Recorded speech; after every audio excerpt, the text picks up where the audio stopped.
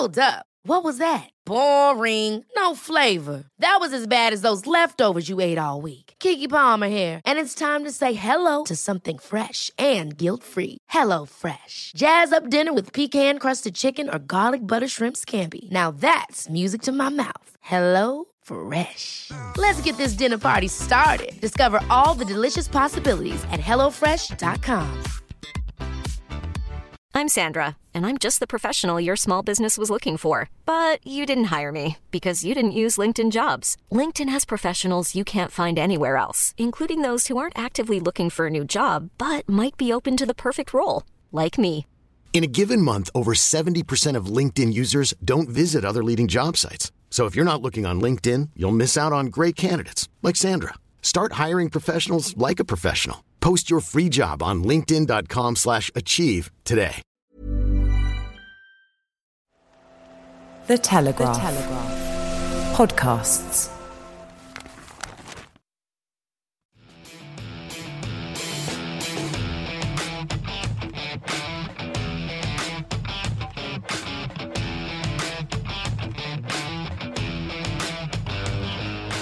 Hello and welcome to Brian Moore's Full Contact with The Telegraph. Well, we are less than a week away from the start of the 2022 Six Nations, and we will be looking in depth at the weekend's games in our final preview before the big kick-off. The debate surrounding England's backline has intensified because not only has it been confirmed that they will be without their captain Owen Farrell for the entire tournament, Joe Marchant of Quins has gone down with COVID as well. Farrell suffered a freak ankle injury, and we'll see what it means for him to be sidelined until mid-March. We'll discuss what, if any, the effects of his absence will be, both in terms of England in general, but on the backline in specific terms. If England can go without Farrell for a whole Six Nations, perhaps it might be a useful exercise ahead of the World Cup. One man who is hoping to have a big impact over the next 2 months is Ellis Genge.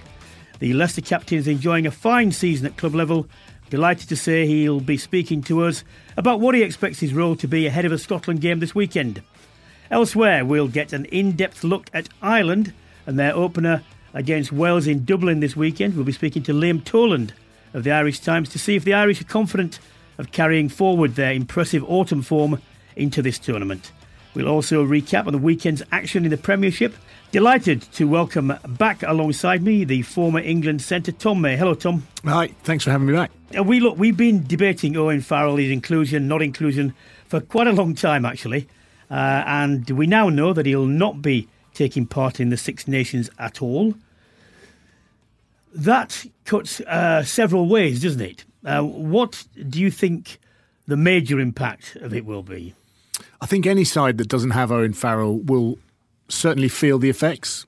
A, because he is a big leader within that group, both on and off the field. But he's also, a fantastic player in his own right. Yes, he perhaps takes a bit of a hammering from certain elements of the support base, but I think he's a world-class player. And whenever teams are shorn of their talent, whether it be within a squad or within an actual starting 15, it'll have an effect. That said, I think it's a really interesting opportunity for England. Well, it does open up a lot of other selections that, if you mandate him to be captain and you want him to play, it shuts down other options, doesn't it? Because you can't play certain players alongside him, inside and outside, whereas now you've got free rein. It does. I think there's a huge amount of opportunity and excitement as we move towards this Six Nations, not only because the teams are very, very level, but I also think within the England team, there's now a crop of youngsters that are coming through that are actually knocking on the door. Now, whether Owen Farrell is captain or not, what would be read into him not being in a team, should he be fit, is far more than probably it actually essentially means. Yeah. If you want to have a look at someone, yeah, I know exactly what you mean. There's a huge furor that's created around him not being playing. And I think England have got a real opportunity now to say, right, we have the option to play with him or without. Well, let's start first. I mean, I imagine that Ben Youngs, whose form has been good this year for Leicester, will be a starter, not least because he's got so much experience and he understands the dynamics of these Six Nations. But who will be his partner? Marcus Smith. Yep. I think he'll have to be Marcus Smith. Now, George Ford is arguably playing the best rugby we've ever seen him play. I think the problem for him is that Marcus Smith, whatever he seems to do right now, turns to gold. I watched a couple of the games during the Champions Cup, and the way he managed the team, where he came on against Cast, it just changed the mentality of his whole team. I think if you're going to play him, going back to Ben Youngs, you need to have that experienced nature next to him. At 9, just to sort of boss the relationship between forwards and Marcus Smith. I'm really excited about this tournament, seeing those two play together.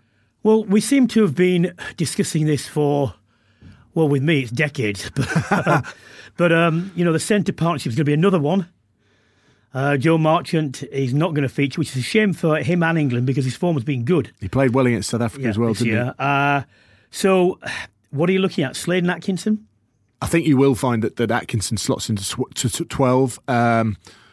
Look, we have to find ways to create a centre partnership moving forward that doesn't involve Manu Tuolangi, because unfortunately for him and for England, he's never really that fit, is he? Atkinson, for those that haven't seen too much of him, he is a massive unit, not in the same way that Manu is. He runs very intelligent lines and creates opportunities for those around him to run into the space that he almost creates just due to his physical attributes. He can get his hands out the back of the contact area, I think, which is really important in modern day rugby. Balance him with Slade. You got a left foot, a really intelligent player, silky runner. I would like to see Jack Nowell have a shot at 13, but I don't think you play Slade and Nowell. Well, they've got Italy's second game up, so yeah, I think the fact that we see almost a revitalised Jack Nowell is exciting for England. I think he's a fantastic player. Never gets tackled by the first defender, which is almost unheard of. And I think he gets England on the go forward when he does. I'll tell you what's interesting. And this is not being dismissive of Italy, but they are not as good as the other teams. They're trying, and they are getting better, but so are the other teams. I can't see them winning a game, but it means this, because France have got them first and England second. France and England, when they go into the third round, are going to have at least one win. If they both win, it's the opening game for England and the second game against Ireland for France, they're 2-0 up, whereas other teams could be 2-0 down and virtually out of it. Certainly Grand Slam-wise, but if you lose the first two games, you're struggling to do anything above mid-table. Your title hopes have almost gone. You could have a situation where nearly every team has won one game, or you've got a couple of teams that are virtually mandated to be challenging for the title, and two big teams who are going to be struggling for fourth and fifth.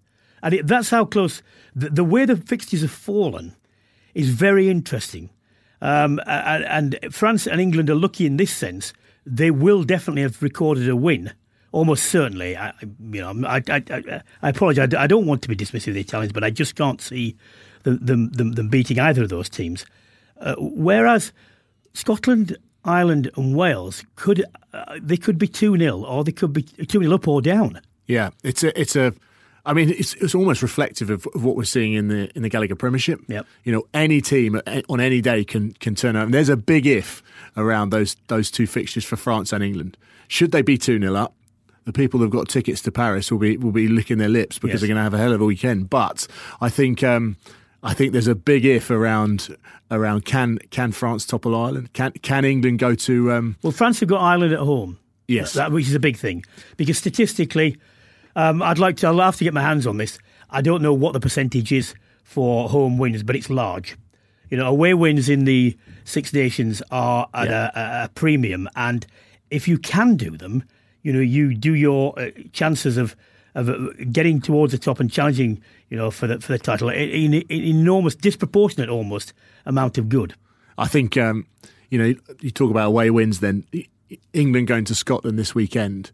Eddie Jones, he started 2 weeks ago, didn't he, ramping up, we're coming for Scotland. He's obviously a team that he's hurting from. They've only won one out of the last 4 Calcutta Cups, and he wants to set that record straight. Well, players should never be nervous in this sense. They should be keenly anticipating, but know the extent to the challenge. And Murrayfield, when it's full and when Scotland are playing well, is a difficult place to play. And I'm sure England will be trying to prepare for this. I just hope they're ready for the visceral onslaught which will come both on and off the field, because it's going to be very, very powerful. Well, and this is something that, we talk about the untried nature of some of the elements of within England's squad. How do they manage everything else that's going on around the pitch? I'm more than happy that they can manage what's going on the field. It's everything else that's surrounding the game that could prove quite interesting.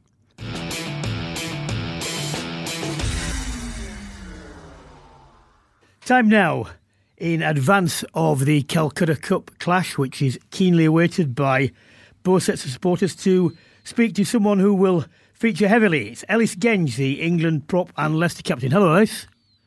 Hello, mate. You all right? Yeah, first of all, can I say congratulations on what you've been doing at Leicester and the turnaround that's come there. How much do you think your extra responsibilities there have helped you as a player and with England? Well, I've only featured really with England once since that, obviously in that Tonga game.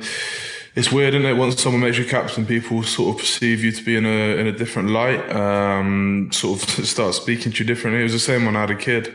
Everyone thinks you automatically grow up and leave all your sort of childish tendencies behind. Have I grown up? Yeah, probably. Am I aware of it? Not massively.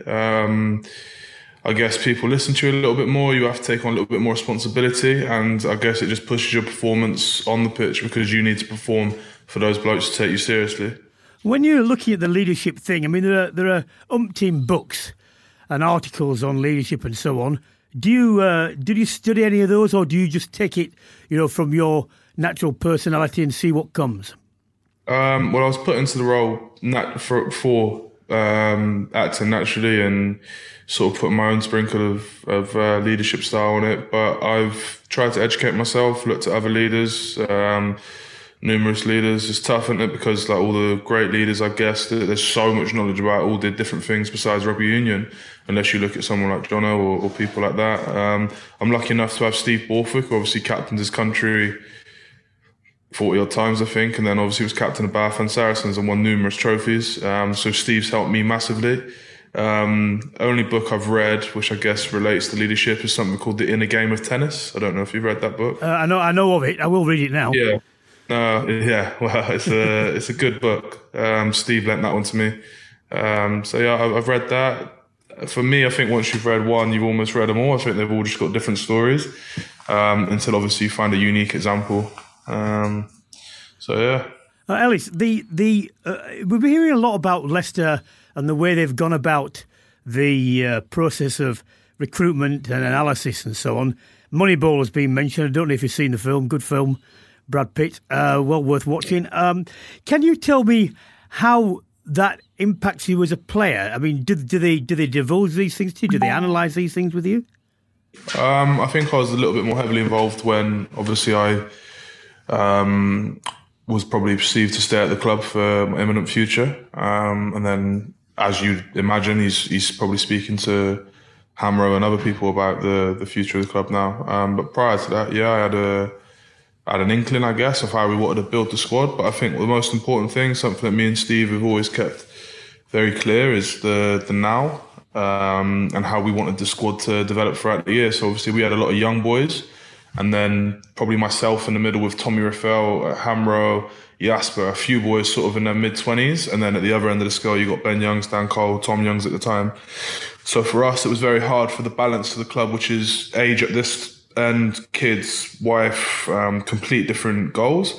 And then young kids who were just trying to break into the system, really put their best foot forward, but enjoy themselves at the same time. And then obviously you had a few of us in the middle. So I think the vast majority of our leadership group was in the middle. The spine of our club was in the middle in terms of myself, Hammer, Tommy, a few others. And I feel what we've done at the club, which is helped sort of propel it to where it is now. And Steve's obviously highlighted that, is that put the best people in the best roles in terms of like you've got people who understand empathetically where people are at, emotionally, physically, and just being honest. We've got a very honest, open relationship. So Yeah, at the moment it's doing quite well. Obviously, we didn't get the result on the weekend at Sale, but it's done us well so far. Ellis, you're less than 5 days away now from one of the most exciting Six Nations campaigns that many people have been looking forward to. How has camp been so far this year, and how has it potentially been any different from last year's that was so heavily impacted by COVID? They're just worlds apart, mate. I think we were extremely strict with our COVID rules. As you probably heard, we were in our rooms, not coming out, eating our dinner in our room and stuff. So I think in the Premiership it's tough because everyone's at different clubs almost. And although we had a lot of boys from one club last year, I think you look at Scotland, for example, they got Edinburgh, Glasgow, where 99% of their players are out the Welsh regions, obviously. And the same with Leicester and those Irish clubs. So for us last year, there was a lot of easy excuses for us to make. I think with this year, just where camp's been, I think we've bonded so well off the pitch. I think that summer tour, obviously we didn't tour anywhere, we stayed in England, but that summer test series really helped us with Canada USA, blood and a lot of new players who are obviously part of the core of the squad now. And obviously the boys being away with the Lions as well, coming back and they get better and they want more, they get hungrier. Time will tell. Obviously we've done well in that autumn series, went 3-0. But that means nothing, obviously, if you don't back it up, and the Six Nations is a complete different beast. You're halfway through a domestic campaign now, which has obviously been quite attritional. A few injuries and stuff, but I think camp's been brilliant, bonding off the pitch, new faces. Yeah, really exciting. But sorry to drag that out. In answer to your question, I think what we've been doing off the pitch this time around, mainly due to COVID restrictions, has just been significantly better than where we left ourselves last year. And one player that hasn't been involved in camp as much as probably England fans would like to see is Owen Farrell. How much of an impact will him being away from the squad for the next few weeks have, both on the field and off the field? Look, Faz is a massive influence off the pitch as well as on the pitch. He's a class leader. You've seen what he's done with Sarries and England. Big personality. He's not massively loud and big and laughy and jokey in terms of socially, but he's just a great leader, all-round leader, great player. But you got to fill those gaps, and obviously that is a void. We spoke about, we've addressed it, and we've got a good leadership group. We said the other day, what happens if the core of this group, 16 players or 15 players, all dropped down with COVID and couldn't play? And we asked ourselves, do you think we'd still be in a good spot? And I honestly think, yeah, we would, with the depth and where we've put ourselves in terms of where we've geared ourselves to go towards. I do think genuinely that we'd be fine, which is obviously detriment to the boys of what they've done off the pitch. Now, Ellis, I know you wouldn't say even if you did know, so I'm not going to put you in that position, but do you know who the captain's going to be? No. I genuinely, no, you're right. I probably wouldn't tell you if I did know. No, you shouldn't do either. But no, I know, but I don't know. Okay, no. mate. And we've got a leadership group. I think, like a lot of people obviously think captaincy is a huge role, but I think once you go from club to international and you make that step up, the old cliche of everyone's a leader, not all the time. Sometimes too many cooks spoil the broth. So I think for us, we always speak about just doing our job. And a lot of the time, if you do your job to the best of your ability, firstly, people will follow. And secondly, not much goes wrong, which obviously makes it a lot easier for those people to make decisions. Now, I was told that Eddie Jones' nickname for you was Gangster. Now, I don't know if that's right. But no, not for a long time. Not for a long time. Which begs the second question. How has your relationship developed with him since you first were called up in 2016? Yeah, I guess Eddie almost seen it as like a father-in role, because I was obviously so young when I come in, 20 years old, living away from home. My old man's a big influence to me, and obviously when I spent time away from him at that age, I probably played up a bit, acted a bit of a bad boy, if you will, and trying to get in the scuffles all the time and training and stuff like that. And I think what Eddie sort of opened my eyes to is that it just drains you so much emotionally. I've got a lot more to give on the pitch rather than just pushing and shoving, because as you well know, Brian, you can't hit anyone anymore. So there ain't much point wasting your energy trying to push and drag people around. And don't get me wrong, I'll probably be times where I will do that, as you seen 3 weeks ago. But it's in you, isn't it? It's the nature of the beast. But yeah, he's just been such a good guide for me as to how to channel my energy into being the best player I can be and leading in that way, as opposed to trying to be the old 1980s enforcer. Yeah, well, I mean, mate, look, you have to play on or near the edge if that is what you do habitually. It's just a question of, in that instant moment, very quickly thinking, do I need to do this, or can I do it later, or whatever? But this is going to come up when you step on the field at Murrayfield. I'm sure you're aware of this. The physical challenge that they will bring straight away onto you is going to be there. You won't have Courtney there either, so you'll have a revised sort of back row. And how are you going to deal with that physical, the physical challenge that they will bring in all aspects, actually, set piece and in the break and at breakdowns? Head on. Straight on the barrel, I guess. I can't think of a name in my head that would shy away from the challenge. I'm certainly not going to. And whoever takes the pitch that day, I've got utter faith that they do the same. Like you know, mate, everyone who plays England always goes up a gear. Physically, it's always look, you'd be disappointed, wouldn't you, if a test match wasn't physical, if a test match wasn't intense, if the collisions weren't big and the game wasn't fast. That's what test rugby is. That's why it's a step up. I'm sure Scotland are going to come with a big physical plan and try out. So I'd honestly, genuinely be upset if they didn't. So I look forward to it. I'm sure all the boys do as well. One of the things that I think England do well, when they do it well, everything ticks off this, is when you can get some variety into the ball carry instead of just the one outs. You've got the balls inside, you've got the deep ball, the ball round, and so on. You, Kyle Sinclair, whichever the hooker plays, are capable of being dexterous and feeding so that the defences have to guess when they're covering things. How much work are you doing on trying to bring something different and pose different questions for that set defence? I think like rugby just evolves so much year on year. I think at the moment it's probably gone back to a set piece dominant and kicking dominant game.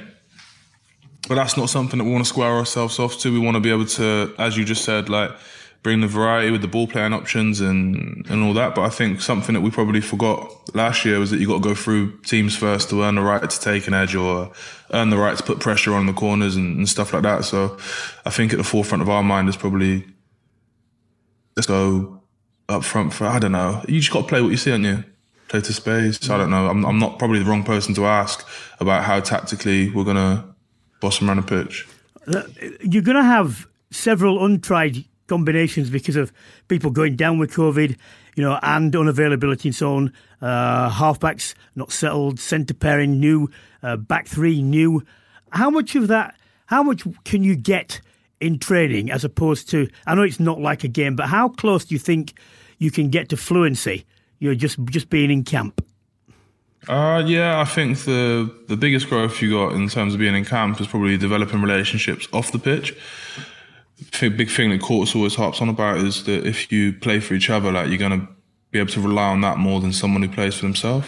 And yeah, it's tough. It is tough finding those combinations. And the hardest bit about this as well is that we don't know who's going to play. Obviously, Eddie selects a team, and we genuinely find out a day before you maybe. So in training, obviously you get the people who are in one team, people in another, but you always have to be conscious, I guess, of not just making sure you're all right with this scrum half or making sure you're taking pass of that fly half, because as you said, with the nature of the game at the moment with COVID and stuff and people dropping out, you never know who's going to fill that role. But look, we've got a great squad. Everyone's involved to 100% in training. And yeah, we've got a good thing going. So You talk about the squad, Ellis, and new faces, new energy, new enthusiasm within the squad. Who excites you? What excites you the most about having those youngsters in, and who's really putting their hand up and I guess leading when actually they've come in as a fairly new player? Who's standing up for you? Right this second, we only trained properly once, I guess, last week, maybe twice, you could say, just because of the fire outside the hotel in Brighton. So we haven't been exposed to training with each other too much. We'll probably make up for that this week. But in terms of players coming in, I think there's like 16 people who haven't played in a Six Nations campaign before. So it's just a good opportunity. Everyone's excited. Like, you'd be upset if they're not. Like, everyone needs to be excited for a Six Nations campaign, and we'll train later on today. So I have to get back to you on that one. I haven't seen too much yet. How do you think the Six Nations differs as a tournament from, say, the Autumn Series? I think there's obviously significantly more history behind the Six Nations campaign. I think we played our first Calcutta Cup game against Scotland in 1879, 143 years ago, I think, if my maths is right. Which obviously so much history behind it. So does it mean more? I don't know. But obviously everyone, with all the history that you've seen between England, Wales, Ireland, obviously everyone being, and like Le Crunch and stuff like that, Brian's favourite, and the Italians and stuff, like, there's just so much history behind it that you can track and follow, go back, look at games, even last year, you know. So I guess that's why there's a little bit more excitement about it. And with the Autumns, it's more or less people coming over and playing against you. It's Twickenham, I know, but with the Six Nations, going to other people's stadiums, like going up to Murrayfield, going to the Aviva, all these places, it just has a different atmosphere, I guess, especially when they're packed out. You're absolutely right about it meaning more to the supporters, undoubtedly. I just wondered, it's impossible. I mean, I know players say, I don't read this, I don't watch that, I don't listen to this, but things filter through. Do you feel the edge, from the outside, or is that something you work actively to say, look, it's just another game? I don't know, half and half. I think, as I said, you don't know if you're playing until later in the week, so you don't really focus on that. You focus on training as best you can, preparing as best you can, be ready for anything. And then as soon as, I don't know, say someone gets given their debut, I guess they get hit with a world of emotion closer to the time. And that's when they'll start seeing messages and their parents will be on their back, and they'll probably start feeling different pressures. So yeah, it's different for every individual. I guess it's tough for me to answer that myself. Yeah, of course I see people. I'm not the most popular bloke in the world of rugby. I've had my moments and stuff. So yeah, I get a fair bit of grief, but fuck it, it's part and parcel of the game, innit? I'm not really too bothered what other people think of me, to be frank. That's Ellis. Look, candid as I knew you would be. Can I just wish you all the best and say, I hope that your personal development keeps going the way it's been, because I've watched your career right from the beginning. I know we had a bit of a tete-a-tete to start with, but I'm genuinely very impressed, mate. Thank you very much, Brian. I really appreciate that. And just go and win. Just go and win. We'll leave it at that. Tom, we're speaking to Ellis about the challenge that Scotland are going to bring, and huge passion and so on. Actually, a bit like England, they've not necessarily always started well, but they are at home. They've got the crowds back, and I think they'll be rightly confident about what they can do. In particular, what do you think England have to be wary of? And you don't just say Finn Russell. Right, I'll rethink my answer then. Finn Russell is one of them. Yeah. I think they need to be aware of the ferocity and intensity that Scotland will come with. We've touched on it, and it's one of those games, I think, where if England start poorly and don't get out of the blocks quickly, then I think they'll find it hard to get any sort of momentum into the game. I think from a Scotland perspective, if they do come away with having beaten England, they have to then back it up. Like, they're constantly talking to Scottish friends of mine, and that if they beat England, it'll be like they've won the World Cup. I'm hoping they're going to listen to this. They've got Wales, yes. Who I mean, with the best, who knows how they will go on in Ireland, because they've got such a changed squad and personnel. But it's consistency that's been lacking for Scotland. Yeah, and I think now we're seeing a much more consistent selection for Scotland and some really interesting young players coming through. I obviously it's look funny, isn't it? If you get midfield. Consistent selection, you tend to get better performances. Yeah, it's really strange. When you look back to what was happening with France a few years ago, and they had 458 different people playing in different positions. But in the midfield, you've got the likes of Hutchinson, Redpath, who's only played 1 or 2 caps, 1 cap, I think, and he looked like he'd been there for 50. Chris Harris of Gloucester, they're really attacking players for Scotland that can actually open up international defences. Duhan van der Merwe on the wing. Hamish Watson, one of the sort of small brigade in the back row. Well, funny you should mention Watson, because that goes on to a thing. When I've seen England struggle, they've got the breakdown wrong. They've either overcommitted or undercommitted. And conversely, when they do get that right, like nearly every other team, things go a lot better. But Scotland in particular, I think, breakdowns are particularly difficult. When they're on song, they get the right number of players in early enough. They make effective contributions. They're accurate. And how many of those Scotland performances as a collective are built upon someone like Hamish Watson having a good game at the breakdown? Because it slows the attacking ball. It's a really important area. And you look at the likes of Tom Curry, obviously. Courtney Lawes won't be there. How much are those players going to affect England in and around that area specifically? Because they decided this time round no Underhill, so you can't play, to all intents and purposes, open side. So it will be the back row selection will be very interesting. It will go quite a long way, the back row performance, to deciding England's fortunes, I think. Yeah, I think. You couldn't ask for from an England perspective, you couldn't ask for a more mouth-watering fixture away up in Edinburgh. But I think Scotland, as I mentioned, England have only won 1 of the last 4 games. We had that crazy game at Twickenham a few years ago, and one of the most painful experiences of my life was the year before when I was sat next to Rory Lawson in Murrayfield. I think England lost. It was brutal. It wasn't great last year either, to be honest, was it? Anyway.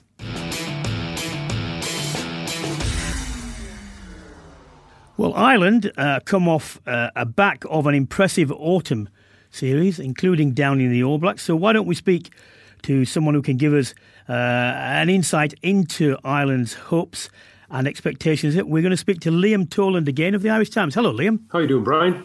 It's all going to be plain sailing, isn't it? You've got Wales at home first, and you've beaten the All Blacks, and Leinster marching forward in Europe, and it almost looks seamless. Absolutely. There's a lot of unknowns, to quote Donald Rumsfeld as well, I'm afraid, because when you look at the autumn series, like we had some serious high points, Japan, obviously, New Zealand winning all 3 games, I thought, but it was the manner in which Ireland performed and won. And I think we can kind of somewhat park New Zealand a little bit because of COVID and fatigue and, but you can't discount in our history, we don't beat them that often, so it's important. But I think the bigger story is if you watch the previous week against Japan and you see a happiness about how the squad are. You can visibly see them happy going on the pitch. You say, well, hang on, these guys are international players. But that happiness wasn't evident in the last part of Joe Smith's reign, I would suggest.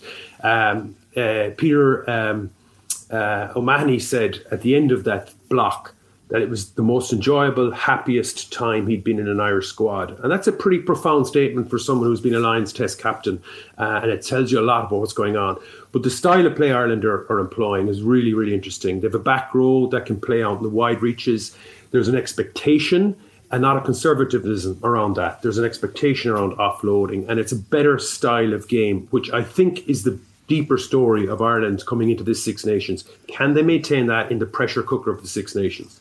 Well, I absolutely agree with that. And Munster aside, because Munster are not quite playing with the freedom, principally because of the personnel that Leinster are, or Ulster, and maybe Connacht, to a certain extent. What I'm seeing is, as you say,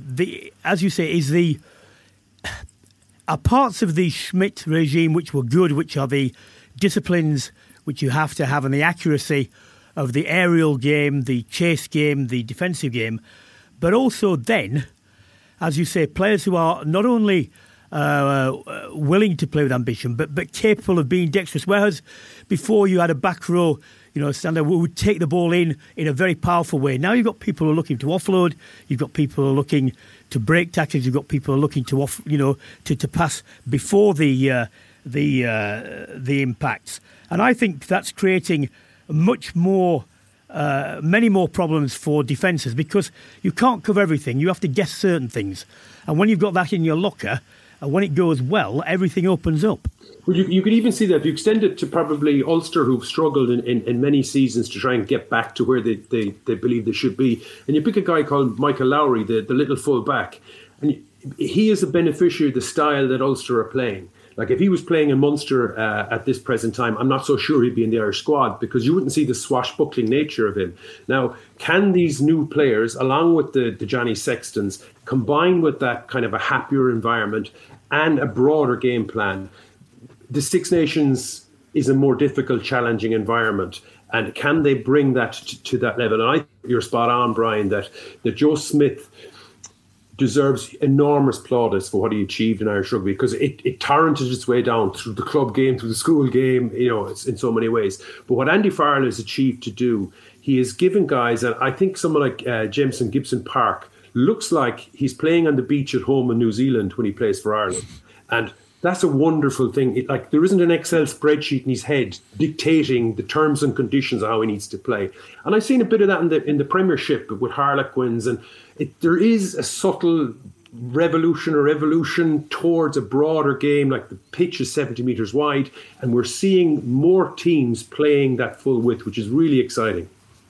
You talk about two players there that I've got in my notes, Liam. Michael Lowry, I've seen him in a couple of times playing for Ulster. I love him basically because he's shorter than me, but the fact that he's absolutely brilliant when he gets his hand on the ball. I want you to comment on him and will we see him throughout the Six Nations, not just is he going to come in for the odd appearance, but also Johnny Sexton. He's 36. He is still playing some good rugby, but how do Ireland evolve without him? Well, to start with Michael Lowry first, I suppose, Tom, if you look at Morgan Parra in the recent Ulster-Claremont game, and you don't see that man making, I know he's at the outer end of his career, but Michael Lowry skinned him badly, and you don't see that. So you can see somebody explosive there's a swashbuckling nectar definitely to his game, but there's a confidence to his game, and confidence comes, I think, in the back three, of which I never played, but it's the confidence that his teammates won't embarrass him, so he can take those chances, knowing that if he gets into a bit of hot water, there's somebody going to come in and support him. And I think that's one of the things you see with Ulster and the Irish side. I think we're not going to see a huge amount of him because the embarrassment of riches in the Irish back three. I was just kind of trying to jot down who my starting back three would be. Hugo Keenan's, he seems like he's 50 caps. He's still in the teens in terms of caps. Earls has to get a start. And then you've got Balak Clune. You've got a lot of quality players. Larmer coming through. And Jacob Stockdale is obviously injured. James Lowe, there's a question mark over injury, etc. So I'm not so sure. I think the Italian game, you might see him. As for Jonathan Sexton, I think Ireland play at a different level when he's playing at 10. I think under the Joe Smith era, I think his personality and his importance suffocated an awful lot of what the other players were doing. In other words, they kind of had to look for his permission to do something.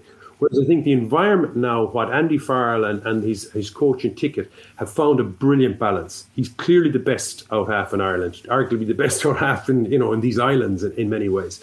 He's too valuable to relegate into a bench position, but maybe in time that will come.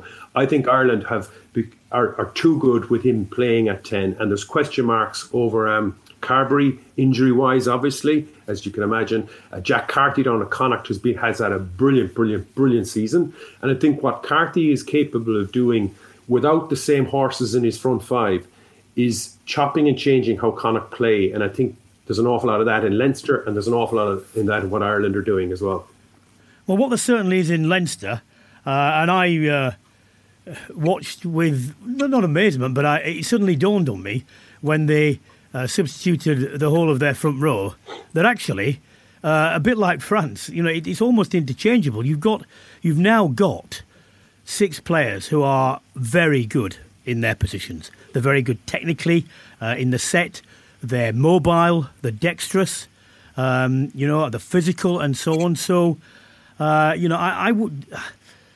Do you think they're probably the equal or the best set of 6 front rows in this tournament?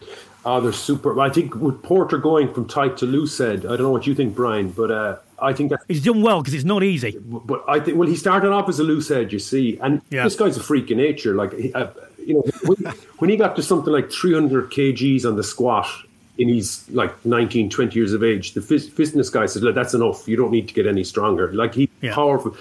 But going to Loosehead, I think, has allowed him. I think he's almost more important than Tadhg Furlong. Like, Tadhg Furlong does some outrageously talented things. But if you had a sheet of paper and you analysed Porter with every minute that goes by, what he's contributing to the overall team performance is extraordinary. You know, it's just relentless what he's doing. And he's involved so much. And I think the expectation in Leinster, like if you play for Leinster, there's a good chance you'll be a Lions Test player. You'll definitely be an Irish player, and you'll probably win European things. Like, the standard is so high, and the expectation of players is so high. And I think you're right. I think that front row, starting or finishing, but certainly the starting front row, is a pretty formidable unit. Liam, the way the fixtures fall this time is quite strange in a way, because Italy have got France and then England. So, without being dismissive of them, in the best possible way, those two teams are likely, almost certainly, to have at least one win, maybe two wins. Now, the way yours fall, you've got a Welsh team at home which is affected quite badly by injury, so you don't know what's coming necessarily. And then you've got France. So it could go well. You could be 2-0 up and in the challenge, or you could be 2-0 down. And this is the unusual nature this time round, the way the fixtures have fallen. It could be the case that everyone has just won one, or it could be the case that two of the bigger nations are 2-0 down and then desperately scrapping not to come fourth and fifth, because that's the way the tournament goes. It is, quite a short thing, and you cannot afford to get off to a bad start. Certainly, in round two, if you've not done it in round one. So, how are you? Are you happy with the way the fixtures have fallen for Ireland this time round? Well, just by way of getting, we're playing Wales round one, and that's total unknowns. Like, they were championship winners last year, and now the entire nation of rugby has been almost written off. So, and you think as well, Scotland, we're actually playing Scotland last, but Scotland won in Paris and won in London, and in doing so, they still came fourth in the competition. For me, France is the dark horse. Whether they can show the discipline of consistency of their game plan under the pressure, and I'm not so sure they're ready to do that. Dupont is back from a relatively long term. He got injured in December. They're still questioning about their selection. But I think that France game is our pivot game. We will play in the second, and all your points are hugely valid. What's really going to be interesting is, will Henderson and Ryan be fit enough to play that? Will Tadhg Byrne have a starting slot in France? You think of Vilmus and all these monsters that France have, and the Irish selection is going to have to be adjusted in some shape at the front 5 point. The two second row, the 4, 5 and 6 will probably be the positions that will rotate somewhat throughout the competition. To your very point, how do you keep that momentum going with the wildly different challenges? Like Wales, who knows what's going to turn up in Dublin, and then away in France. And then Italy, of course, the advantage, we played them third up, which means that they'll be pretty battered and bruised by that stage. So to be fair to them, Ireland should be able to, and we've a week's break between those games, should be able to, Michael Lowry and these guys should be able to get a game and have a pretty successful venture as well. Last one, Liam. Everyone raised this question. What is acceptable for Ireland in this tournament and what is not? Well, you got to take into account Rugby World Cup, COVID, fitness levels. There's a lot of players, we don't know how fit they are. They haven't played. The European competition has traditionally been an enormously important part of our preparation for Six Nations. That's kind of, very different from the English system. And that's so we're not 100% sure. COVID was very difficult on the Munster players over the period for a variety of reasons. We've got crowds back, etc. I think we have a really good opportunity to challenge for the top. I'd still put France slightly ahead because we're playing them in Paris, but I think we should be talking about that competition as like 1-2, slot 1 or 2 as it transpires. Well, Liam, we won't have long to find out now, will we? Which is great, isn't it? It'll be over far too soon, but always great to speak to you. Thank you very much, mate. Okay, guys, take care. Bye-bye. Take care. We touched briefly on Wales, Tom. Only for it's just really difficult to know how they will cope with the absence of players, like Alan Wynne-Jones, like Navidi, like Tipperick and so on. We know there is talent, a lot of talent, a lot of young talent. But the Six Nations, especially an opening game against Ireland, in Dublin, is a very different prospect from even the Autumns, which are not a free hit, but they don't play. They certainly don't have the cumulative effect. This is the point about the Six Nations. The start is so important because it really does determine how you're going to go in a totally disproportionate way. If you lose your first one, all panic sets unless you're very level-headed. The press get on you, the supporters get on you, and all of a sudden things have gone wrong, and you're saying, "Wait a minute, it's only one game," but this is what happens. Well, any international side that's missing, I think they're over 720 caps. Exactly, yeah. 8 Lions players, they're going to be struggling. If you look at what's gone on over the past few weeks, the Welsh regions have struggled, and generally there's a reflection then in the first opening couple of rounds of the Six Nations. I think Wales are going to find it really tough, especially going from being title winners to this weekend where they play Ireland. I think Liam was being fairly nice. I think Ireland will romp home in that one just because how they've bounced out of Europe. I don't think Leinster played for 5 weeks because of COVID. And that rest means that actually now those players look like they're absolutely flying. Yeah. And then shorn of that experience, I think Wales will really struggle.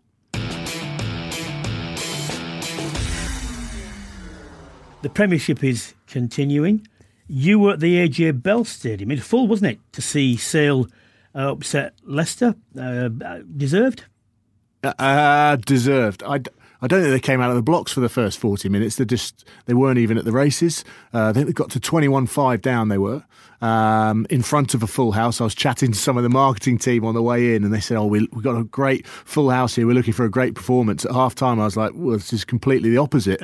I think from Alex Sanderson's perspective, they're going to be really frustrated as a coaching unit because you can see when actually Sale turn it on, from a physicality point of view, they're almost unplayable at times. 458 Dupreas running at you. They're all nearly 20 stone and 7 foot tall. And when they turn it on, it makes AJ McGinty's ability at 10 just brings him into his own because there's spaces all over the place. Leicester shifted Freddie Burns onto the bench. They took him off. And actually, for me, that was a key turning point because they brought Bryce Hegarty in from fullback and a young player in a tight game. I think that was a bad mistake for them. They ended up losing. Well, it's strange because we saw this week, the 13th beat 3rd, 10th beat 1st, 8th beat 2nd. So you're starting to see the impact on sides like Quins, whose championship winning form last year, I think was predicated quite a lot on the fact that he didn't have Don Brandt and Marcus Smith involved in England duties. And this time around, they've got their Marchant and Northmore's gone, Liner's gone now into the squad. So you're starting to see the sides that have genuine depth, I mean real depth at in their squad. I mean, they're not necessarily teams you think about. No, but what an opportunity for some teams like Bath, like Bristol, that have struggled this season. Yeah. And, we saw the performance of Nathan Hughes on Friday night against Quins.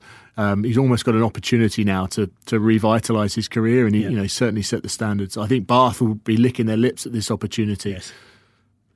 Well, Saracens remain the bookies' favourites for the Premiership, but they're going to have to do it without Mark McCall, who is going to miss the remainder of the season on medical grounds. And if Mark is listening, or someone who knows he's listening, we wish you all the best, Mark. Hope everything's fine and you can come back as soon as you want to. What impact will that have at Sarries? They're a very well-run club. I can't imagine all the systems are down to McCall at this stage in their development. No, I imagine he's almost like an orchestra conductor. He's just there pulling the strings here and there. Joe Shaw's obviously head coach and has done a fantastic job alongside Ian Peel, but you've got then the likes of Kevin Sorrell and Adam Powell, who are Saracens through and through. They've built this team over a number of seasons, and that's what provides them with that level of consistency, that high level of performance. They know exactly what they expect. yes, they'll miss Mark McCall. I'm sure he'll be touching base with them from time to time, but it's been left in good hands. Well, that's all we have time for this week on Brian Moore's Full Contact with the Telegraph. Big thanks to my co-host Tom Main, to my guests Ellis Genge and Liam Toland for joining me. If you've enjoyed this episode, you can check out all our previous ones by subscribing to the Full Contact podcast channel. And this includes last week's chat with the former Scotland scrum half Rory Lawson about the threat that the Scots could pose to England this weekend. When we get back next week, we'll have had one round of the Six Nations, and as everyone knows, nothing ever goes to plan in the Six Nations. So whatever we said here, I put with a big caveat behind that, so don't hold me to any of it. We'll be back. Look, join us, but until then, it's goodbye.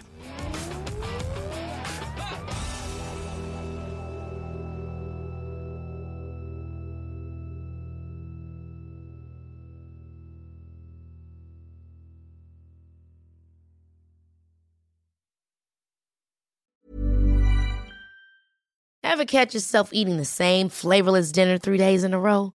Dreaming of something better? Well, HelloFresh is your guilt-free dream come true, baby. It's me, Keke Palmer.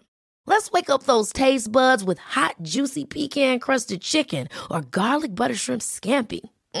Hello Fresh. Stop dreaming of all the delicious possibilities and dig in at HelloFresh.com. Let's get this dinner party started.